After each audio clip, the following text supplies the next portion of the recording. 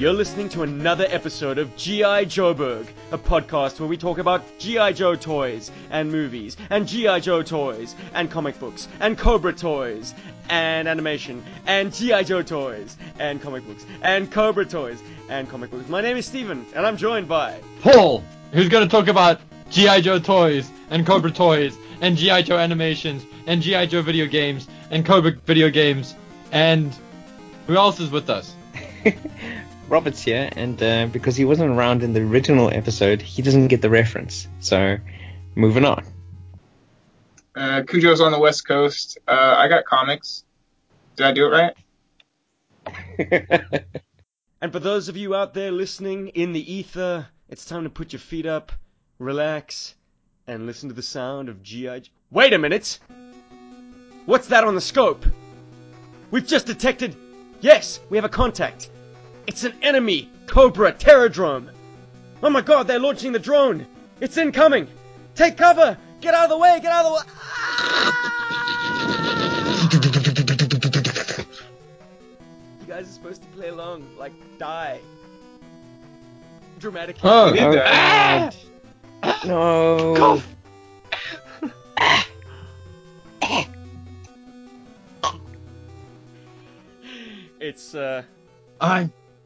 It's of Shakespearean proportions. Well done, boys. This is a G.I. Joeberg special report. Because why? Because G.I. Joeberg has a Terradrome! Wah!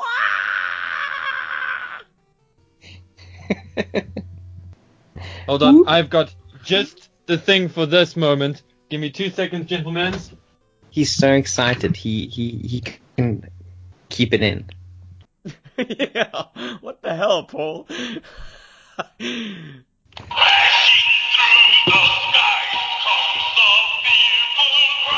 Terradrome. Terradrome.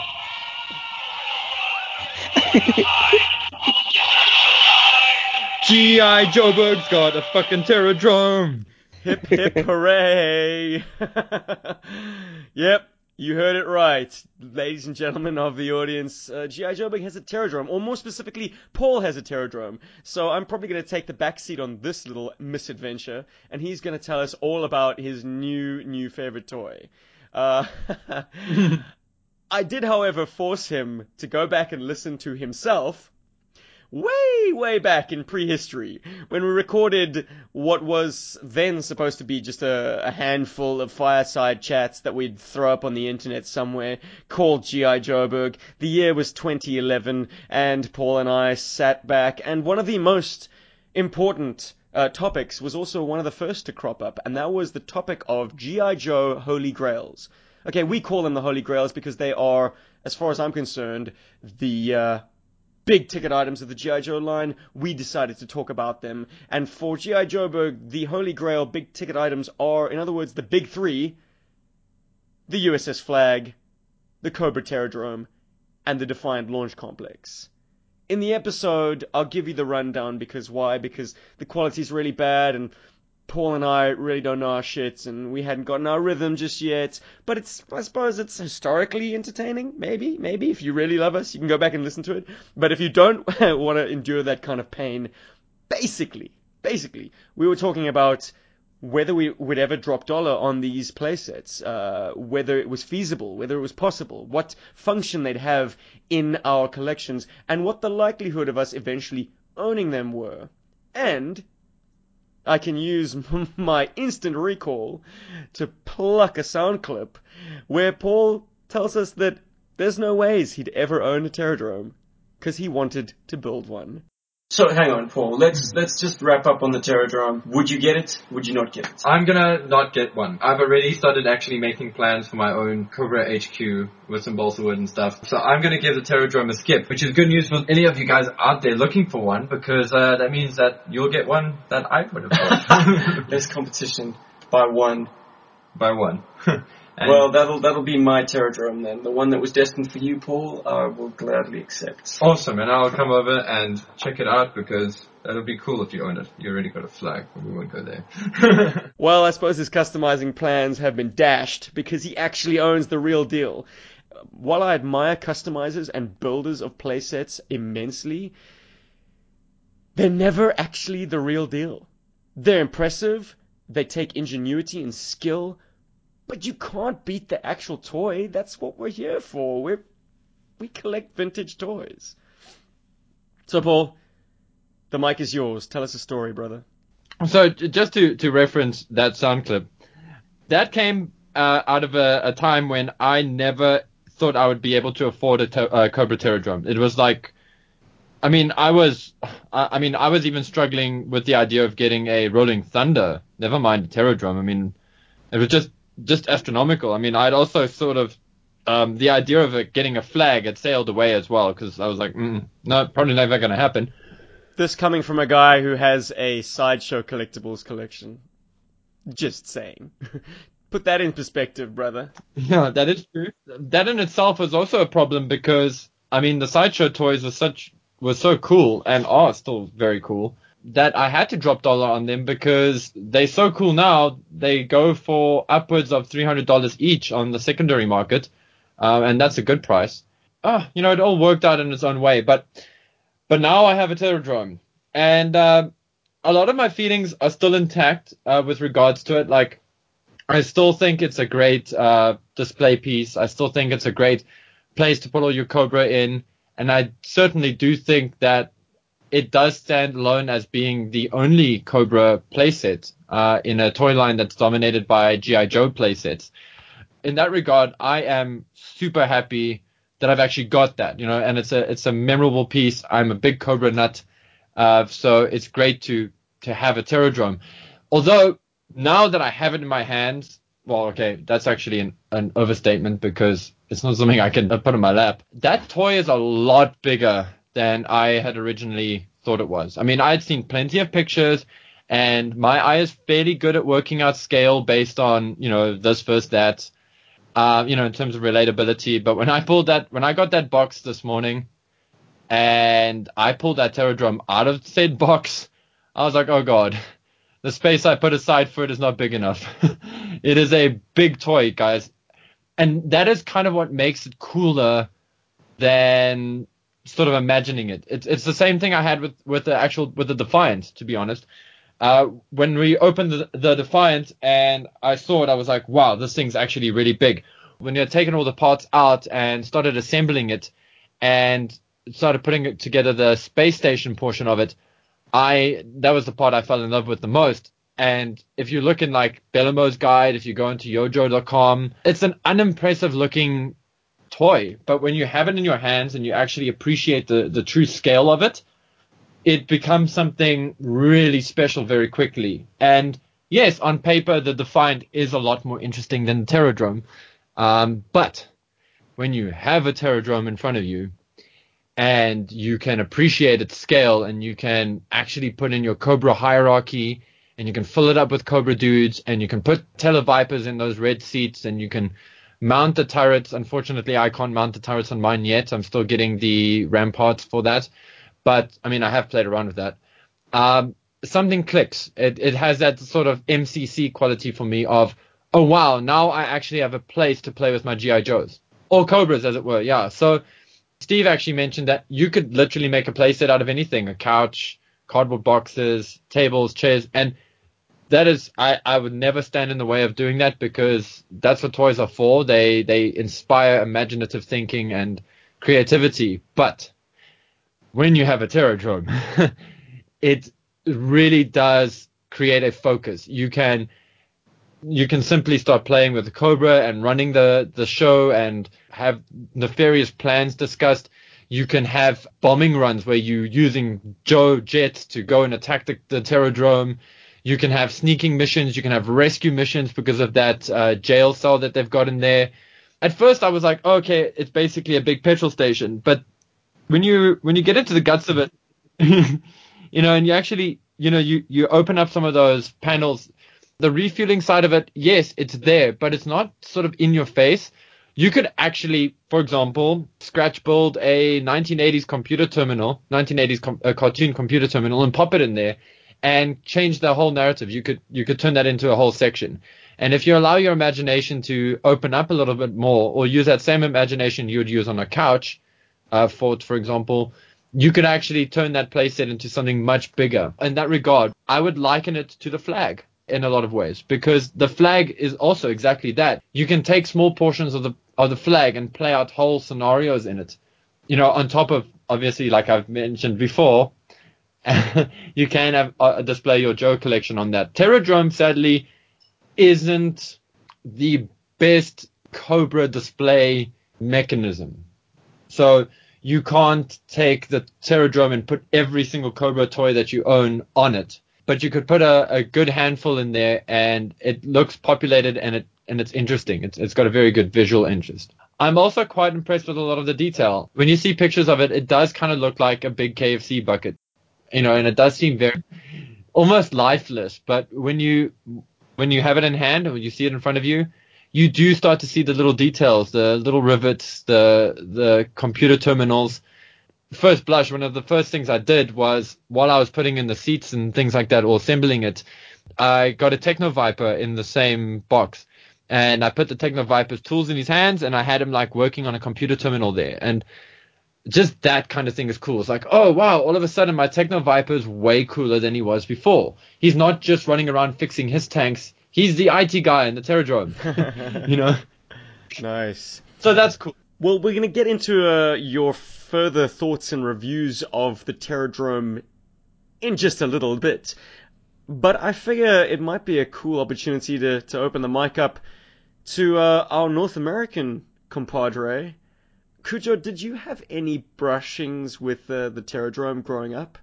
Because this toy, obviously for us folk, it's of mythical status because we never saw it around growing up. It never reached our shores.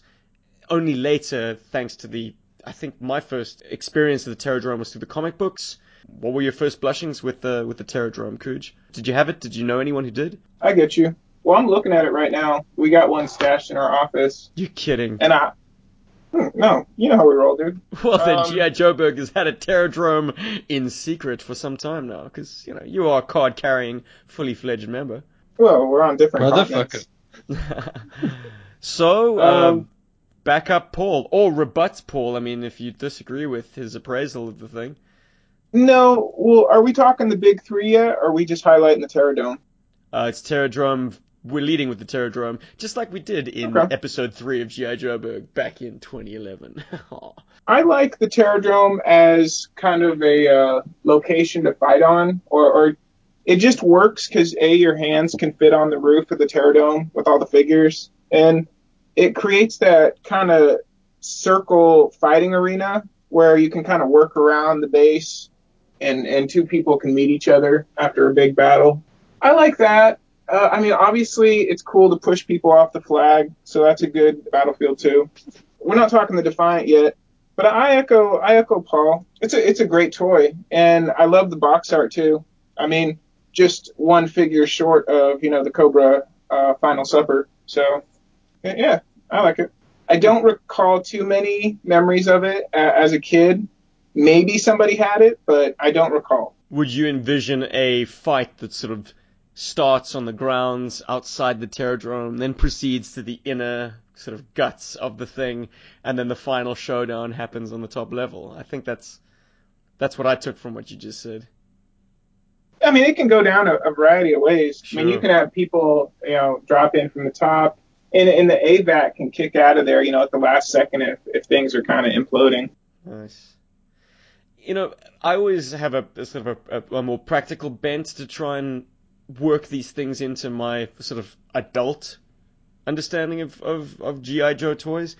And to my mind, and this goes back to your point, Paul, about not being able to display all of your Cobra equipment with the Terradrome, in many respects, it could act as an airfield tower, directing traffic. It's basically adjacent to a runway.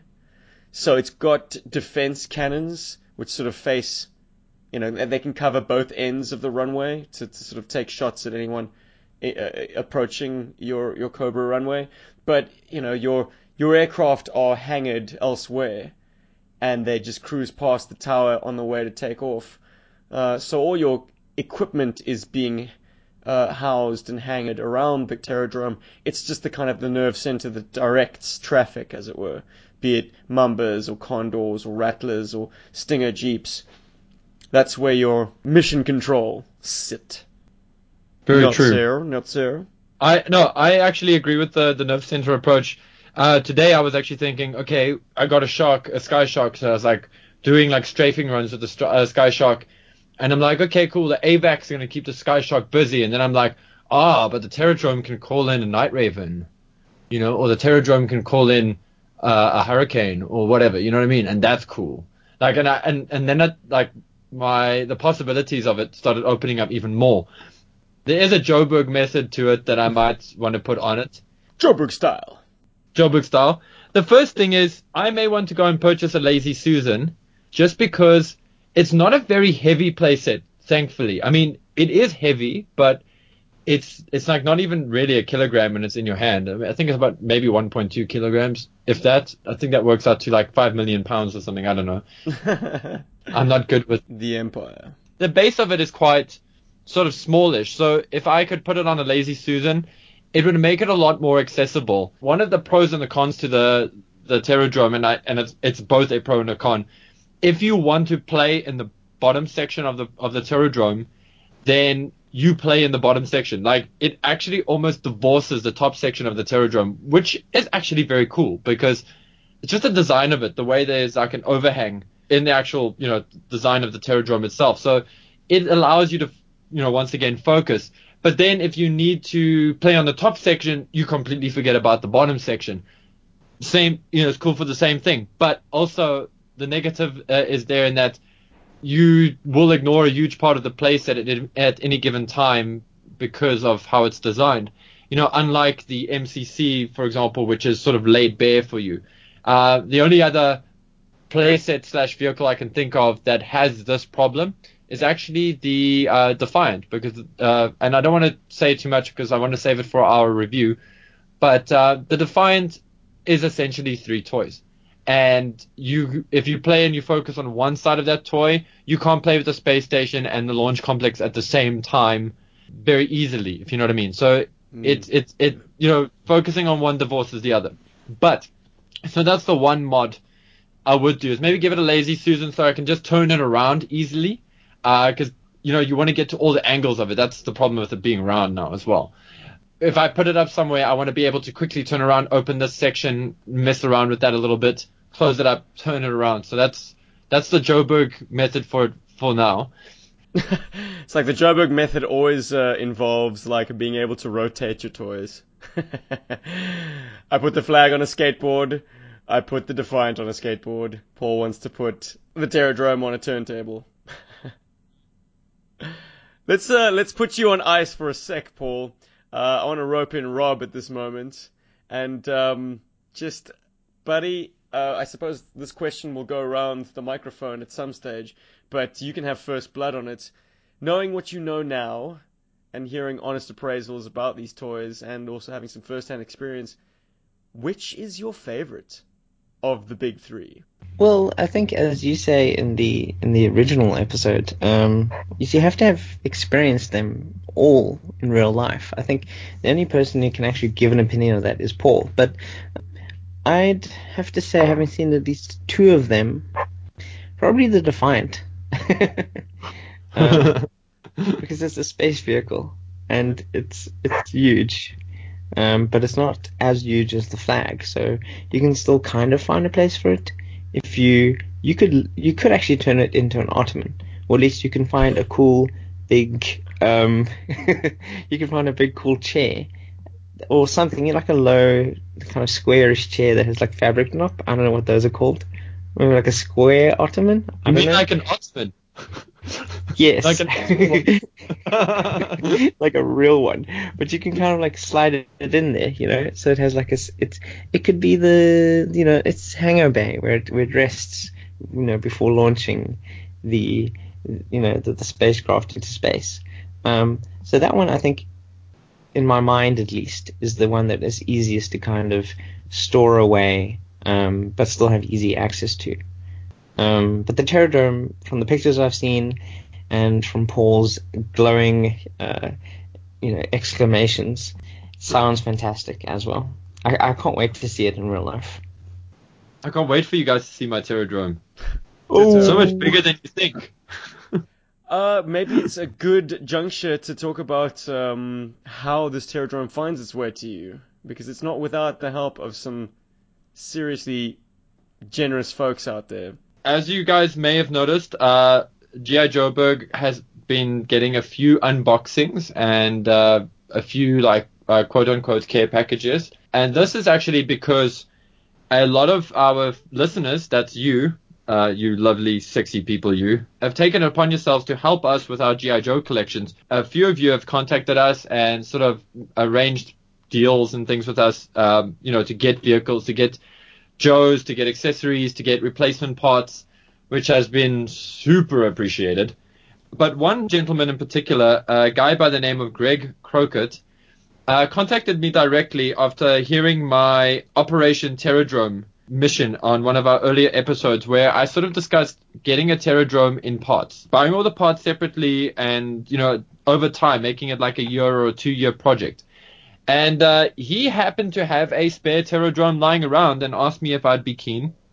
I don't want to go into the specifics of the deal, but he offered me a fantastic deal on it, which I could miraculously do. I'm normally strapped for cash, but somehow, I don't know, the planets lined up in my favor, and the right things were said and the right details were put across, and he sent me a Terradrome. In fact, it's a little bit more than that. He sent G.I. Joeberg a care package, a massive box. It's actually about the same size as that Defiant box.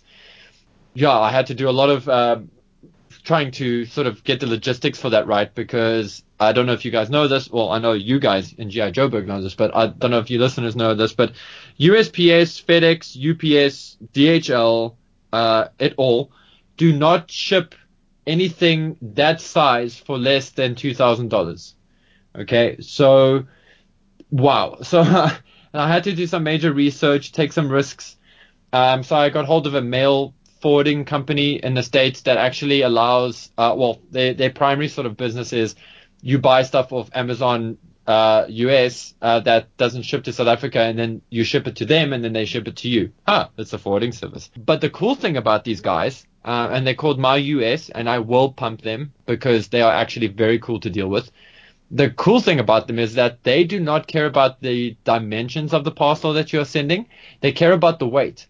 And because this Sterling Beauty came in at a light 19.6 pounds or something, I don't know, I think it works out to 3 kilograms. No, I'm kidding. It was 10 kilograms in total, this box. And they had a very good rate for that shipping. So I took it. It was far less than $2,000. What I paid to ship it is what I normally pay for 5 G.I. Joes with shipping on eBay. Okay, so that's pretty good. Yeah, and then it gets shipped through FedEx, and FedEx are very reliable in South Africa. They're not ones to try and, win the box launching Olympics. But MyUS also does this thing where they take the box and they open it and they inspect everything inside it to make sure everything is intact. Obviously, for insurance purposes, they do offer a service where they can take photos of everything inside the box to verify. They also do a service where they will add extra packing material, which I took, and add fragile stickers, which I asked them to add. And I mean, it's a nominal fee. I think it's like $4 or $6, depending on what you need. I didn't go for the pictures because I didn't want any spoilers. I wanted this to be a surprise. I knew there would be a Terradrome in here. And my plan was always to do an unboxing video, which I have done, which by the time you're hearing this, you would have seen it on YouTube. So I wanted my excitement to be very real on camera, and I wanted it to be very authentic. I didn't want to be like, oh, wow, look at this G.I. Joe that I didn't know was coming. Nudge, nudge, wink, wink. Opening that box was amazing. So aside from this Terradrome, G.I. Joeberg got not 1, not 2, not 3, but 4 handfuls of G.I. Joes, vintage. And 1 or 2 vehicles. 5 vehicles extra. So, hey, 3 cheers for Greg. Hip, hip, hooray. 3 cheers for Greg. Hip, hip, hooray. Hip, hip, hooray. Right now, I would love to see if there's a service in America where you can actually, like how you get like a florist, how you can send flowers, you can order flowers online and get them delivered to somebody. I hope I can find a service like that that does hookers and cocaine, because I'd love to send Greg some hookers and cocaine right now. Because, What oh would my God, Mrs. this is Crockett amazing. say? I don't want to go into the detail of all the stuff that we got. I want to leave that for the unboxing. Well, I would prefer you watch the unboxing video to see that. But G.I. Joburg got some very cool toys. And Paul from G.I. Joburg got some very cool toys. So that was how it came to us, out of the sheer kindness of another human being who wanted to help us with our collection, like many of you out there have already and continue to do, which we really appreciate, because if you guys lived in South Africa and you're G.I. Joe fans, you would understand the struggle. The struggle is real, man. Speaking about contributions, and this one was a subtle one that slipped under the radar, and that is a crime, because it is something that I never would have encountered or probably picked up in my life, but was very gratefully received from Jim Godfrey, our buddy from the United Kingdom. Was a whole bag full, about several dozens of the Action Force comic book, the weekly comic book that was printed in the United Kingdom by Marvel UK. And what an eye-opener that was, because it was so immersed in Action Force being a British outfit that it's no surprise to me that our G.I. Joburg contingent that hail from the United Kingdom, Jim Godfrey included, were completely swept up in the idea that G.I. Joe was not G.I. Joe, for instance, and was not from the United States at all, because the illusion was complete. These issues would take stories that were originally printed in the American Marvel comic and then change all the names from G.I. Joe to Action Force, and any other references that might give it away. Can't think of any offhand, but the most clear example is the term G.I. Joe was completely erased. But countering those stories were also stories that were penciled, written, scripted, produced, colored by Marvel UK, which are using British place names. That a lot of them take place in Europe or London, locales that are more central to the Action Force team, which is operating out of the United Kingdom. So, as I say, man, the illusion was complete. Counter that with the fact that the toys were also rebranded as Action Force, had their own boxes, their own assortments. The file cards were doctored in some instances. It's incredible. It's an incredible piece of history, and Jim very gratefully handed this over to us for our perusal, and expect these issues to pop up sporadically. I'm going to be referencing them whenever we talk G.I. Joe. We're going to dabble a little bit in Action Force, because this stuff warrants being spoken about. An up-and-coming Transformers guru, a guy called Simon Furman, was responsible for a lot of those early issues, and the stories are good. There's some grit there. They, of course, have one very serious failing, which is an obvious one, and that's the fact that they would always be hamstrung by what was going on in the American comics that were happening concurrently. You could never kill off a beloved character or do anything seriously, I suppose, alliance-altering. The structures of Cobra would remain the same until the Marvel comic had them change.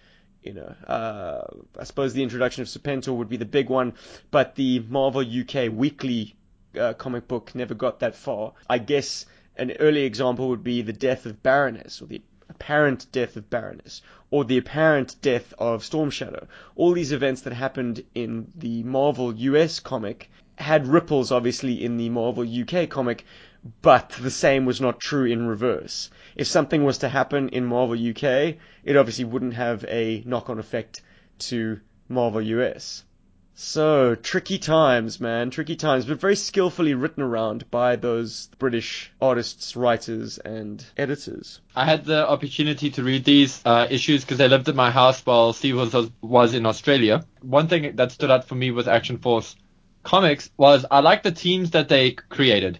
They created teams that were very different to the American sort of teams. Like sort of merging of characters. There's a lot of Flint action actually in the Action Force books, which is kind of cool.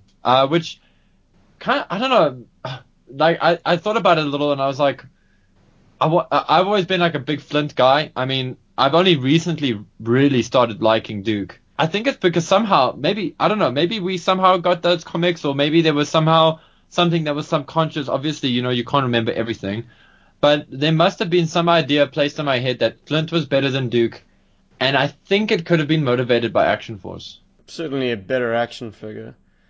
Flint's not a Franken-Joe. But I think it's time to play a little Russian roulette again and swing the mic over to North America. Cujo, I assume you've had some dealings with all of the big three. Which is your personal favorite? And why? You guys want to hear some chickens going off right now? You might have to edit around this. No, dude. Keep the chickens. So They're cool. awesome. Well, sometimes chickens get scared when oranges fall out of trees. That's just a fact of life. Do you like having organic eggs? What's the deal? Nice. It's not bad. It's not bad. I do eggs and bacon. You get bacon from your chickens? That's awesome. I want those chickens. No. Oh my god. American chickens are amazing. Haven't you heard we got Costco? They poop bacon. No, I think I'm just gonna let this chicken serenade me. He's not my animal companion, by the way. I do have my dragon in here too. He's chilling. Well, I'm grateful that a big cock is not your animal companion. Yeah. Oh man, the memes. No, but I know we talk whether in the future or the past. I know we talk Action Force in '85. So yeah, I like that. I still have to stick with the Terradome just because the mythology around it, and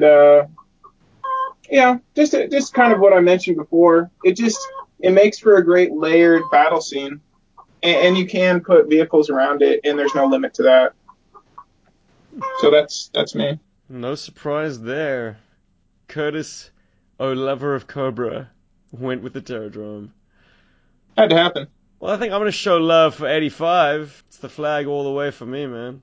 I suppose I have a personal affinity for the way I adapted it, but it really is an all-encompassing toy. It's got the most usefulness because while it is an aircraft carrier, it is also a mobile G.I. Joe headquarters. With a kind of a naval bent, obviously, but from time to time in G.I. Joe's history, they've all moved their operations to the flag.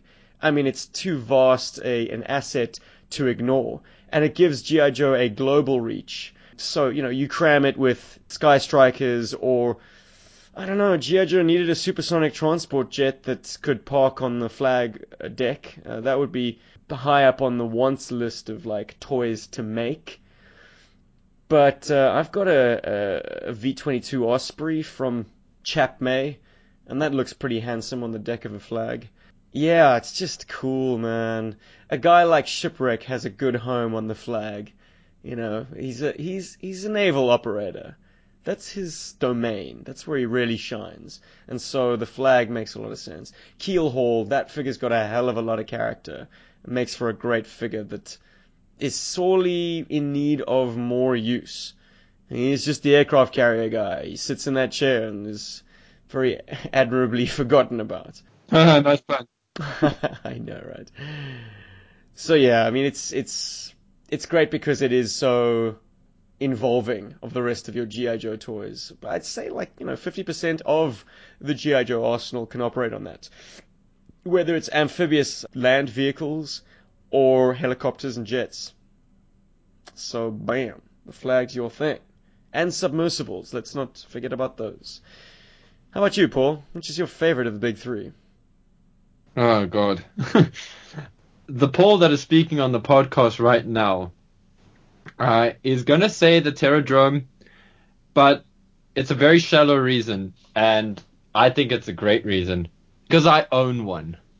Okay? I'm not going to rub it in anybody's face here, but this is the biggest G.I. Joe toy I have, and it will most likely be the biggest G.I. Joe toy I ever have. And I'm glad that I get to have the Terradrome in this motley crew. I mean, like, as in, from the South African side. Because, Cujo's got one already. But True. it's my thing. And to me, that kind of makes it really special. And it's the only Cobra playset. I mean, I suppose you could consider the cutout cardboard missile complex a playset, because it is. I do think about that one. Yeah, but the Terradrome is mine. There are many like it, but this one is mine, and I love it. And I can own it. And but I mean, by owning it, like, I can own it. I can really have a lot of fun with the Terradrome. I'm gushing. I'm sorry. That's why I'm at a loss for words. I'm just sort of still happy. I'm still reeling from the excitement of owning this damn thing. That initially I just never thought I'd have, so I wrote it off just so that I could protect myself from the disappointment of never owning one. If you wanted a second place, though, the Defiant. Totally. I was actually on eBay the other day looking at the space station portion of it, going for a very neat $200, which is a bit much, I suppose. But it's a cool section of that playset. But anyway, yeah, Terradrome. Paul's a Terradrome guy. I guess that means that G.I. Joe book loves the Terradrome. Yeah. No, it doesn't. That. I mean, we got 2 likes for the Defiant, and we got 2 likes for the Terradrome. So I guess G.I. Joe book's trying to tell you out there that you have to own them. Fair enough. Can't believe the flag comes in lost. Oh, well, I guess it is just a table after all. Back in the day, Nice. you said that it is a massive undertaking, or something to that effect, that it's a great thing to own if you have the space, because, space can be at a premium. Mm-hmm. But, and I'm going to stand to that, because, let's put it this way, unless I put my parents in a nice retirement village, I don't really have any space in this house for it. Well, I do, but I don't think my dad's going to enjoy his morning coffee and breakfast next to my flag. I'd say that the footprint of the flag is as much as 2 Defiants or 2 Terradromes. Maybe even 3 Terradromes. Just in terms of floor space. Pure floor space. Oh, agreed. To have one set up and to be able to get around it. So yes, the flag perhaps loses points on its sheer scale. It really commits your entire room to its steely gaze. Yeah, its existence. I mean, I gotta go move shelves now, because the place I wanted to put the Terradrome is actually just a little bit too small. I have to actually move it to the right, Oh, boo. so that the Terradrome doesn't get it. Yeah, I know, right? I told you my first of all- story about how Rob, me, and Elle started constructing the flag on a table, and once we'd kind of laid out the trusses and like realized how long this thing was, we were like, this isn't gonna work. This table isn't long enough. In fact, this room isn't broad enough. We have to reshuffle it lengthwise along the length of the bed. I mean, it was a real eye opener as to exactly how gargantuan these things can be, which is pretty exciting in and of itself. Like, not ever fully comprehending the scale of something until it's slapping you in the face. Wow. Terrifying. That's what she said. Yep. I don't know. Cujo admiring Yep. his animal companion cock. No. Hey Rob, how was FanCon? FanCon was pretty good. It was a good 3-day weekend. We had a couple of international guests here, comic book writers and artists. Yeah, it was a fun experience. I think I posted a whole bunch on Twitter and Facebook. On Facebook, what's the other one? Instagram. Instagram. Yeah, and Rob, Yes. good job with that, dude. I couldn't go to FanCon. I really wanted to. I had lots of reasons to go down to Cape Town. But I actually got to enjoy FanCon vicariously through Rob, because I got all my news, feedback, and information from Rob's posts and from one or two other sources, but they posted once or twice. Rob's coverage of the show was great. He blew up the Twitter sphere and social media with his Instagram stuff from FanCon.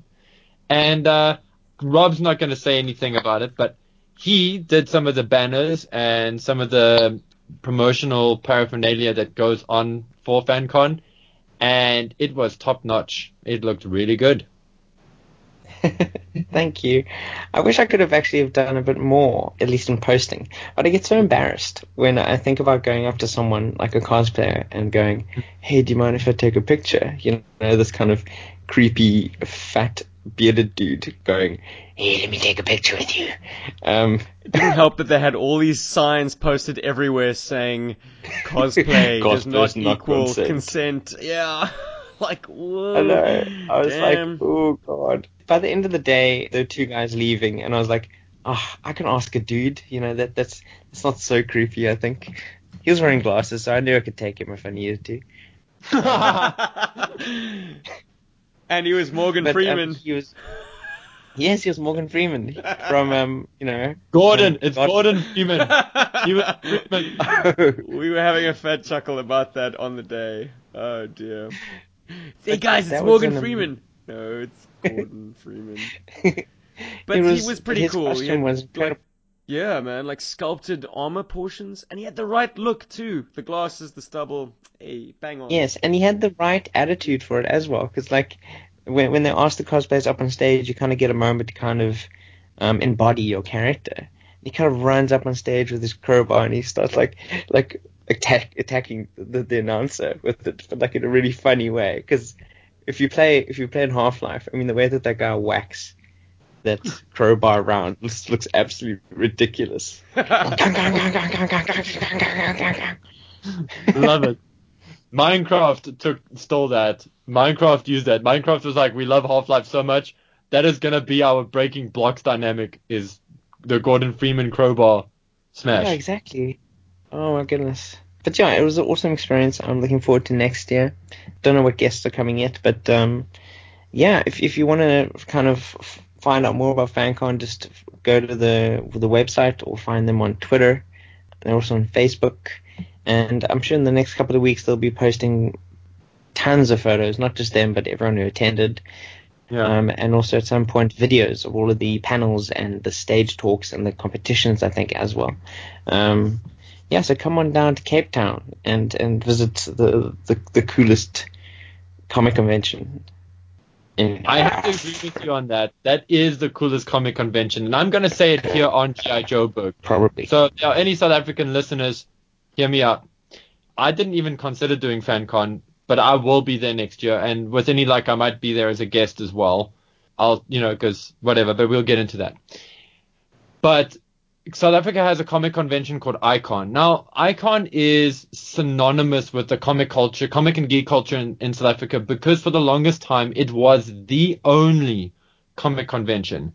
And convention is quite an exaggeration, because it was a school-sized hall filled with all the comic shops. So like all 10 or 15 comic shops that existed in Johannesburg and surrounds collected themselves inside a school hall-sized premises and basically just set up a shop and sold stuff there.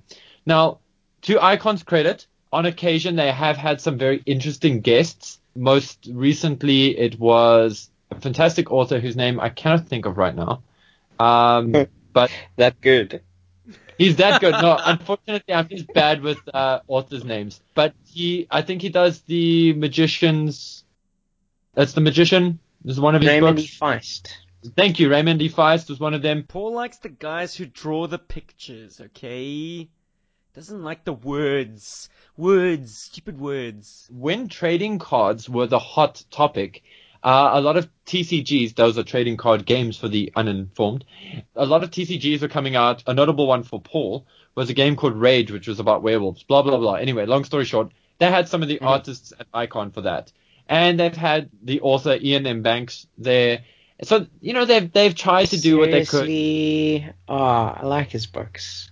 Yeah. I mean, dude, this was long ago. I mean, this is like 98 or something, or 97 when they did that one.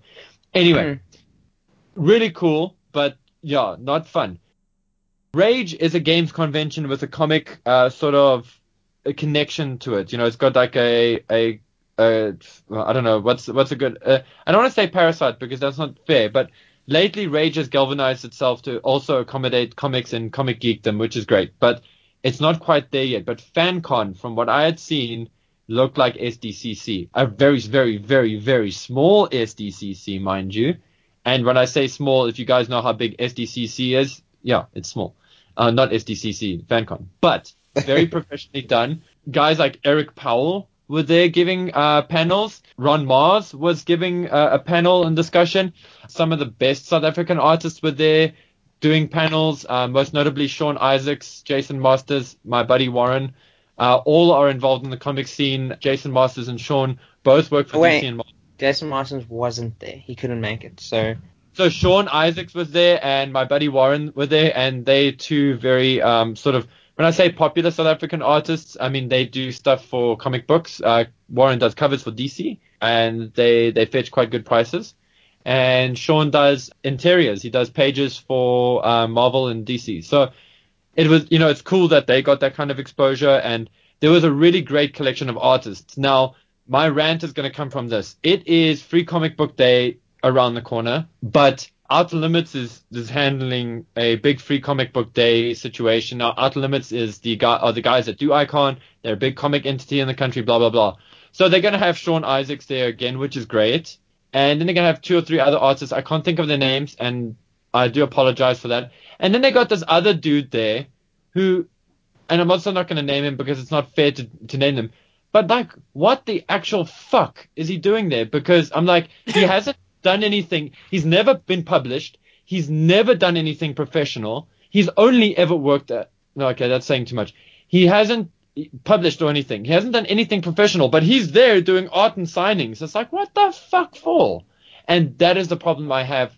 And with comic conventions in this country in general, is that the wrong people it's not have. What you know, it's who you know. That is true, but that is why I really appreciate it. That's something I really appreciated from FanCon. It got some heavy hitters in, and I'm sorry I missed out because I would have loved to have gone there and sat at some of those panels. I would have loved to have met Ron Mars, Eric Powell as well. On the topic of comic books, Cujo, you got anything for us, buddy?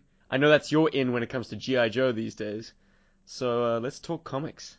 I'll get there. I also thought Rob did a great job. And honestly, like anybody out there, if you got your hands on social media, this job's not going away, and people are only going to take it more serious because it's about community now. Steven has a fan. Oh, yeah, you know what? Let's talk about Twitter for a second, and I'll make sure this finds you. I'm not going to name names because I'm not looking at it, but somebody thought that Steven had a cute beard on the YouTube reviews. Steven, would you like to have words with that person? It's not the adjective I'd use. Cute. Oh, okay. You call my man Scruff cute? Do you have any idea how dense this motherfucker is? Damn. It's a jungle. Do you know how many razors I go through trying to tame this shit? That's right. You have no idea. You mess with the bear, you get the fur, baby. Enough said. So, aside from that, nicely done, by the way. Whatever. Yeah, let's talk the state of G.I. Joe comics. It seems to be a subject among G.I. Joe fans. I guess right now, and I kind of learned this week because I finally did ask. Whenever people bring up the new IDW series, either Revolutions or I believe it's called the Crown Jewel now. I think Sitterson's the writer. The artist is yeah. Milos. Look, can we just address that byline, catchphrase? What do you guys think about calling G.I. Joe the jewel in Hasbro's crown? Robbie? Well, I mean, like, when has it last been relevant to Hasbro? G.I. Joe. it seems that at least for the last, couple of whatever decades, they've tried twice with two different films and two different visions of what G.I. Joe is, and it didn't work out. They've had a lot more success with Transformers. I mean, Transformers seems to be the energon of the Hasbro universe. It's kind of stupid, Well, I mean, I kind of accepted it more when like Marvel were like Fantastic Four. What was it, like the best comic magazine in the world? Well, that was Stan Lee's penchant for hyperbole. But I think a better byline would have been G.I. Joe, the product that bought Hasbro their mansions. Like, I mean, it was G.I. Joe in the 80s that made Hasbro a global power when it came to toys and action figures. Like, they'd kind of lost their way in the 70s amidst the oil crisis and 12-inch figures, the demise of 12-inch figures. G.I. Joe squarely surpassed Star Wars, in fact, in toy sales, thanks to G.I. Joe, man. Like, fucking 3 3/4 inch fighting man. I was just going to say, Hasbro's byline could be G.I. Joe paid for the Star Wars license. Because they did. They bought Kinder Toys. I have seen one or two people discussing the new series written by Sitterson. So I did ask them on Twitter, what it brought to G.I. Joe that they enjoyed. And I didn't get a reply from them. So I don't know if there's a little bit of tension between the two schools of fans right now. But I think Sitterson was posting some of his work on Twitter, so it just kind of seemed like the right moment to ask him, what he brought to the G.I. Joe universe as far as the comic goes. And he said that it was kind of like the best parts of the Sunbow series with the volume turned up, kind of heavy metal style. They got lots of bright colors, they're blowing out panels, stuff like that. So I can get it from that angle, but he was on a podcast called Talksplosion, I think, which is kind of an unfortunate name, but not really relevant. But he and the host were kind of going back and forth, and you can tell the dude knows a couple big words, but he kept he kept on stressing the point that, Hama's Joe has been done, and he couldn't do that, so he wanted to do a different version. So, that does make sense, but it kind of got me thinking that, like, after looking at his line work, because he started out with that G.I. Joe Street Fighter comic first, and that kind of gave IDW confidence to let him have the wheel with the next G.I. Joe series. So I looked at that because we have those books because we support our local comic book store. And I looked at it, and it's not bad. I mean, it looks good. But I think what brings people together about G.I. Joe was something that Zek said, which I actually forgot to mention when we talked about that. He said the reason that Hama fell in love with his artwork was that he could draw guns. And that kind of brings clarity to why Hama didn't want to work with McFarlane. McFarlane draws people with, plasma cannons and stuff. And that's kind of what brings weight to G.I. Joe is people using real guns and people being conflicted about combat. So I'm not talking to South Africa. I'm not talking to Norway or wherever that one cat is. If people are shooting plasma cannons and G.I. Joe is about like dirt bikes and stuff. No. So, I mean, I think that's where the divide is. The art's cool in your book, dude. And I'm not ducking you. This isn't G.I. Joeberg taking a shot. This is an invitation for a conversation. Anytime. But most people, and especially at this time in our nation, we don't have a whole lot of metaphors to talk about the military and government in our society. And this is real talk, because it's getting thin. There's not too many moves left in the playbook. So that's what G.I. Joe is to a lot of people. I think one of the interviewer on Talksplosion kind of in passing said G.I. Joe was just Hama working out his Vietnam bullshit. Ooh, and that, what? yeah. Well, hold Man. on. That, dude, trust me, that got me riled too. But He used the word bullshit. No, he used a less he was trying to create some kinetic energy between the two, conversational wise. Like, trust me, I was hot too. But that's just it, guys. I mean, you flirted with the truth right there. That like, that's what brings GI Joe together because it's real, and people all over the world understand war. So if you're hearing it in my voice, that's what GI Joe is. Yeah, the art's cool. You know, I can dig your art. I'm not hating on it. It's just that's kind of what I'm realizing, that you need Snake Eyes with an Uzi that looks like an Uzi, because somebody across the world has seen that gun too. They're not Americans, but you can have a conversation with that person because it's real. I can agree to that, and I can relate to that. I've had a discussion that came from that once, from a picture I'd posted of Snake Eyes with these machine gun, and somebody's like, "Why has that ninja got a gun?" You know, like, and then somebody's like, "Oh, that ninja's got an Uzi." It's like, "Why has he got an Uzi?" Because I'm like, he's a ninja. He kills people. He'll kill people with a sharp spike if he has to. He just happens to like an Uzi. Kill people before they get close to you. And there's another hint. People loved what they did when they treated G.I. Joe like an adult property. Don't forget that. And it's also worth noting, I encountered two smaller comic book houses this week online, IDW and Dark Horse. And you know what? I mentioned something I like about a Dark Horse comic cover, not even to Dark Horse, but one of the artists. And Dark Horse starred that tweet. And you know what? That makes me want to buy their book. IDW, Sitterson, kick this to your fucking bosses. Social media isn't your website. It's a business card for you guys. Like, I don't buy IDW books because they don't talk to their community. But I know that IDW just needs to kind of understand that it matters. It matters when you talk to your community. Dark Horse has always been very good with that. Like, because they've always been small. I don't want to say Dark Horse is small. Dark Horse actually has some of the biggest and most popular properties in comic books.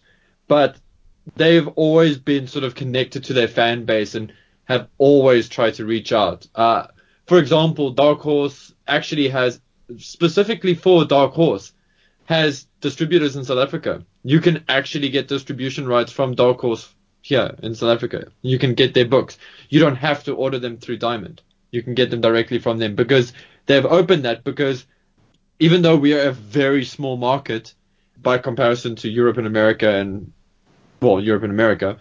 they are open to that. And that mentality has always pushed Dark Horse through and has always put them in good favor with me. Especially as a young manga fan. You know, somebody used to buy a lot of the Japanese comic books. Dark Horse used to be the guys who used to get the stuff I love, like Ghost in the Shell. So, did somebody mention anime? Isn't there some fan mail or something? Well, I suppose we can close out with some fan mail. Guys, we got a message from my buddy Chris Huff, aka The Blind Master, who just wanted to know what our thoughts are of G.I. Joe Sigma 6. And is there a way we could regard that as G.I. Joe anime? It certainly ticks some of the boxes. It does have a very contemporary anime style, I think in the same ilk as Avatar and Naruto. And it was kind of its own thing. I mean, it was using the G.I. Joe license, but was a reboot. A lot of characters took on slightly different backstories, more concise presentations. And Chris went on to talk about how Sigma 6 in many respects was similar to the way he used to play with his G.I. Joes, because you had Cobra Commander in power armor, you had Destro with a kind of a shield that he could produce, so it gave G.I. Joe characters almost superpowers. What else? I mean, obviously Zartan was a master of disguise, that was consistent in the cartoon. Does anyone have any actual Sigma 6 knowledge to bear? We here at G.I. Joeberg are not the all-knowing G.I. Joe aficionados. We know what we know, but there's certain things that slipped under our radar. I personally have very few stories to share on the subject of Sigma 6. But firstly, guys, is Sigma 6 a G.I. Joe anime example? I'm going to jump in and say yes, because of my background and because of my love for anime. Firstly, it's animated by a studio called Madhouse, who is the same company who animated and co-produced Trigun. So there's that. So it is grassroots. I mean, it's done by an anime company, and it uses a lot of anime tropes in its animation. And I can watch Sigma 6 when the volume is off. Okay, and I say that with respect. I do not like the performances of the voice actors. I think that they're fine, but it's very wooden. There isn't a lot of flow. It's very childish. Fine, it's Not a cartoon. quite Deke. Not quite Deke, but pretty Not close. quite Deke. To be fair, it's not quite Deke. It has a lot of the anime styling that I enjoy. Like, I really love a lot of the redesigns of the characters for Sigma 6. I don't love them in toy form. I love them on screen. And I like them in the comic book that they did. They did like a comic book side saddle kind of thing that went with the show.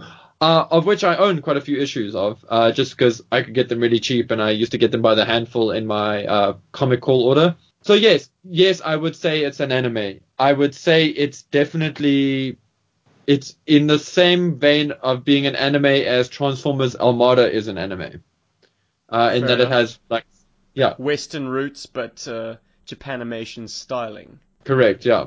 Uh-huh. And I own a Sigma 6 Snake Eyes. It came to me by chance. I asked a friend of mine to give me a Snake Eyes from America, and he brought me back to Sigma 6 one. And, okay, fair, it wasn't what I wanted. I wanted a small Snake Eyes. But he was a cool toy, man.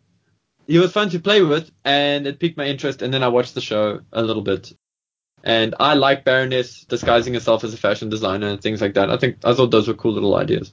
Anyway. For a time in the States, the most widest distribution of G.I. Joe toys were under the Sigma 6 banner.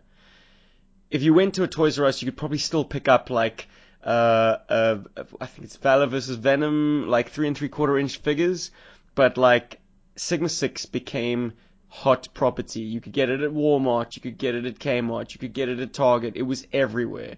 Whereas you'd have to really search to find 3 3/4 inch G.I. Joe toys, and they were all like O-ring reproductions anyways. There were the comic 3-packs, there was the Viper Pit 6 Viper pack, stuff like that. Spy Troops, that sort of thing was still floating around. The end of the new sculpt era was still somewhat present, but Sigma 6 was there, and in two scales.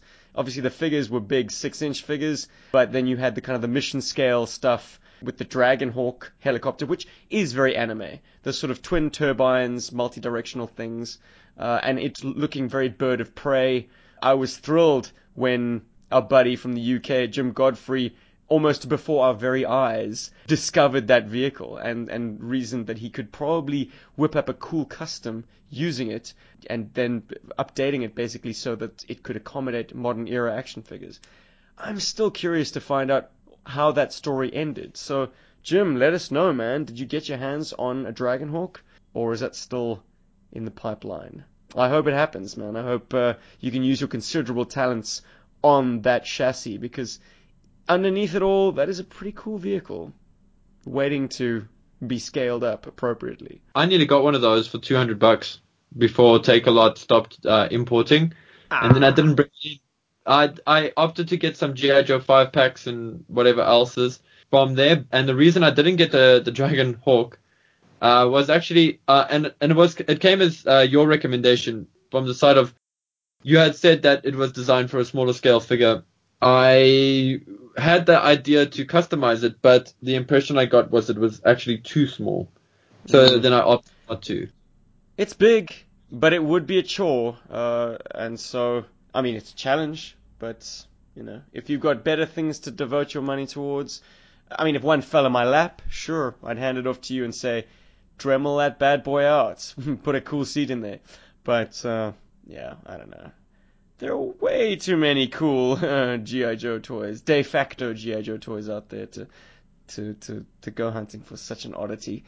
Anyway, in answer to your question, Chris, about whether Sigma 6 can be defined as legit G.I. Joe anime, I think I agree with you, Paul. It does fit the bill.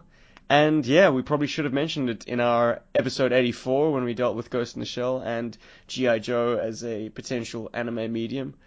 Bang on, man. Thanks for following up on us. I'm gonna have to sit on that one, dude.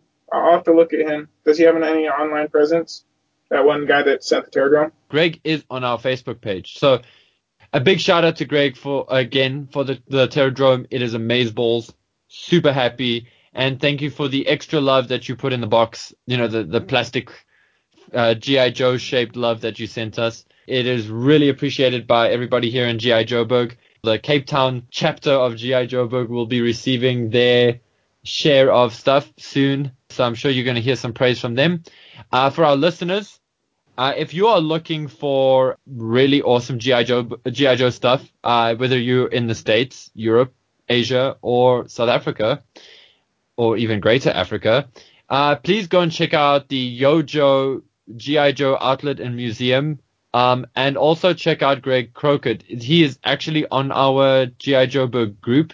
If you have to put up a post there going, hey, I'm looking for this. A lot of guys are going to come out and help you out. Greg will probably be one of them that's going to offer assistance. The Yojo Museum and Outlet Center actually does restorations of G.I. Joe vehicles as well. So if you have something lying around and you want to make it look crisp and clean again, fire off the question on Facebook, and one of those guys will probably pick up on it and try to help you out best they can. Or even better, send you a minty fresh sample. The guys have an extensive collection and access to a wide variety of G.I. Joe stuff. So there's that. Greg is obviously not alone. There are other great guys. Dan Szymanski, you need a special mention as well. We recently had a care package of yours unboxed in front of a camera. And you are from Quality Joe's, also a great eBay store if you guys are looking for stuff. Very cool guy to deal with. There are many more allies of G.I. Joburg, so please feel free to contact them. And for me, to Ron, I say my Defiant is just about shipshape. I'm going to put in a little bit of reinforcement on the gantry door this weekend, but she is 100% functional again, thanks to the miracle of super glue. So look forward to a review. We'll get around to it eventually. It's going to be a bear to shoot because I want to do something special, but we are going to go full steam ahead for that. And to Dan, this entire week, buddy, I've been blowing up Cobra varmints in their Stinger Jeeps using my Silver Mirage motorcycle, with Lady J behind the handlebars and Loverboy Flint in the sidecar. Or was it Dusty? We'll leave that to your imagination. So this is Steve signing off from G.I. Joburg. This is Paul, wanting to go and play with my Terradrome. Robert saying goodnight and have an awesome time playing with cool toys. Cujo, enjoy your evening, gentlemen and ladies.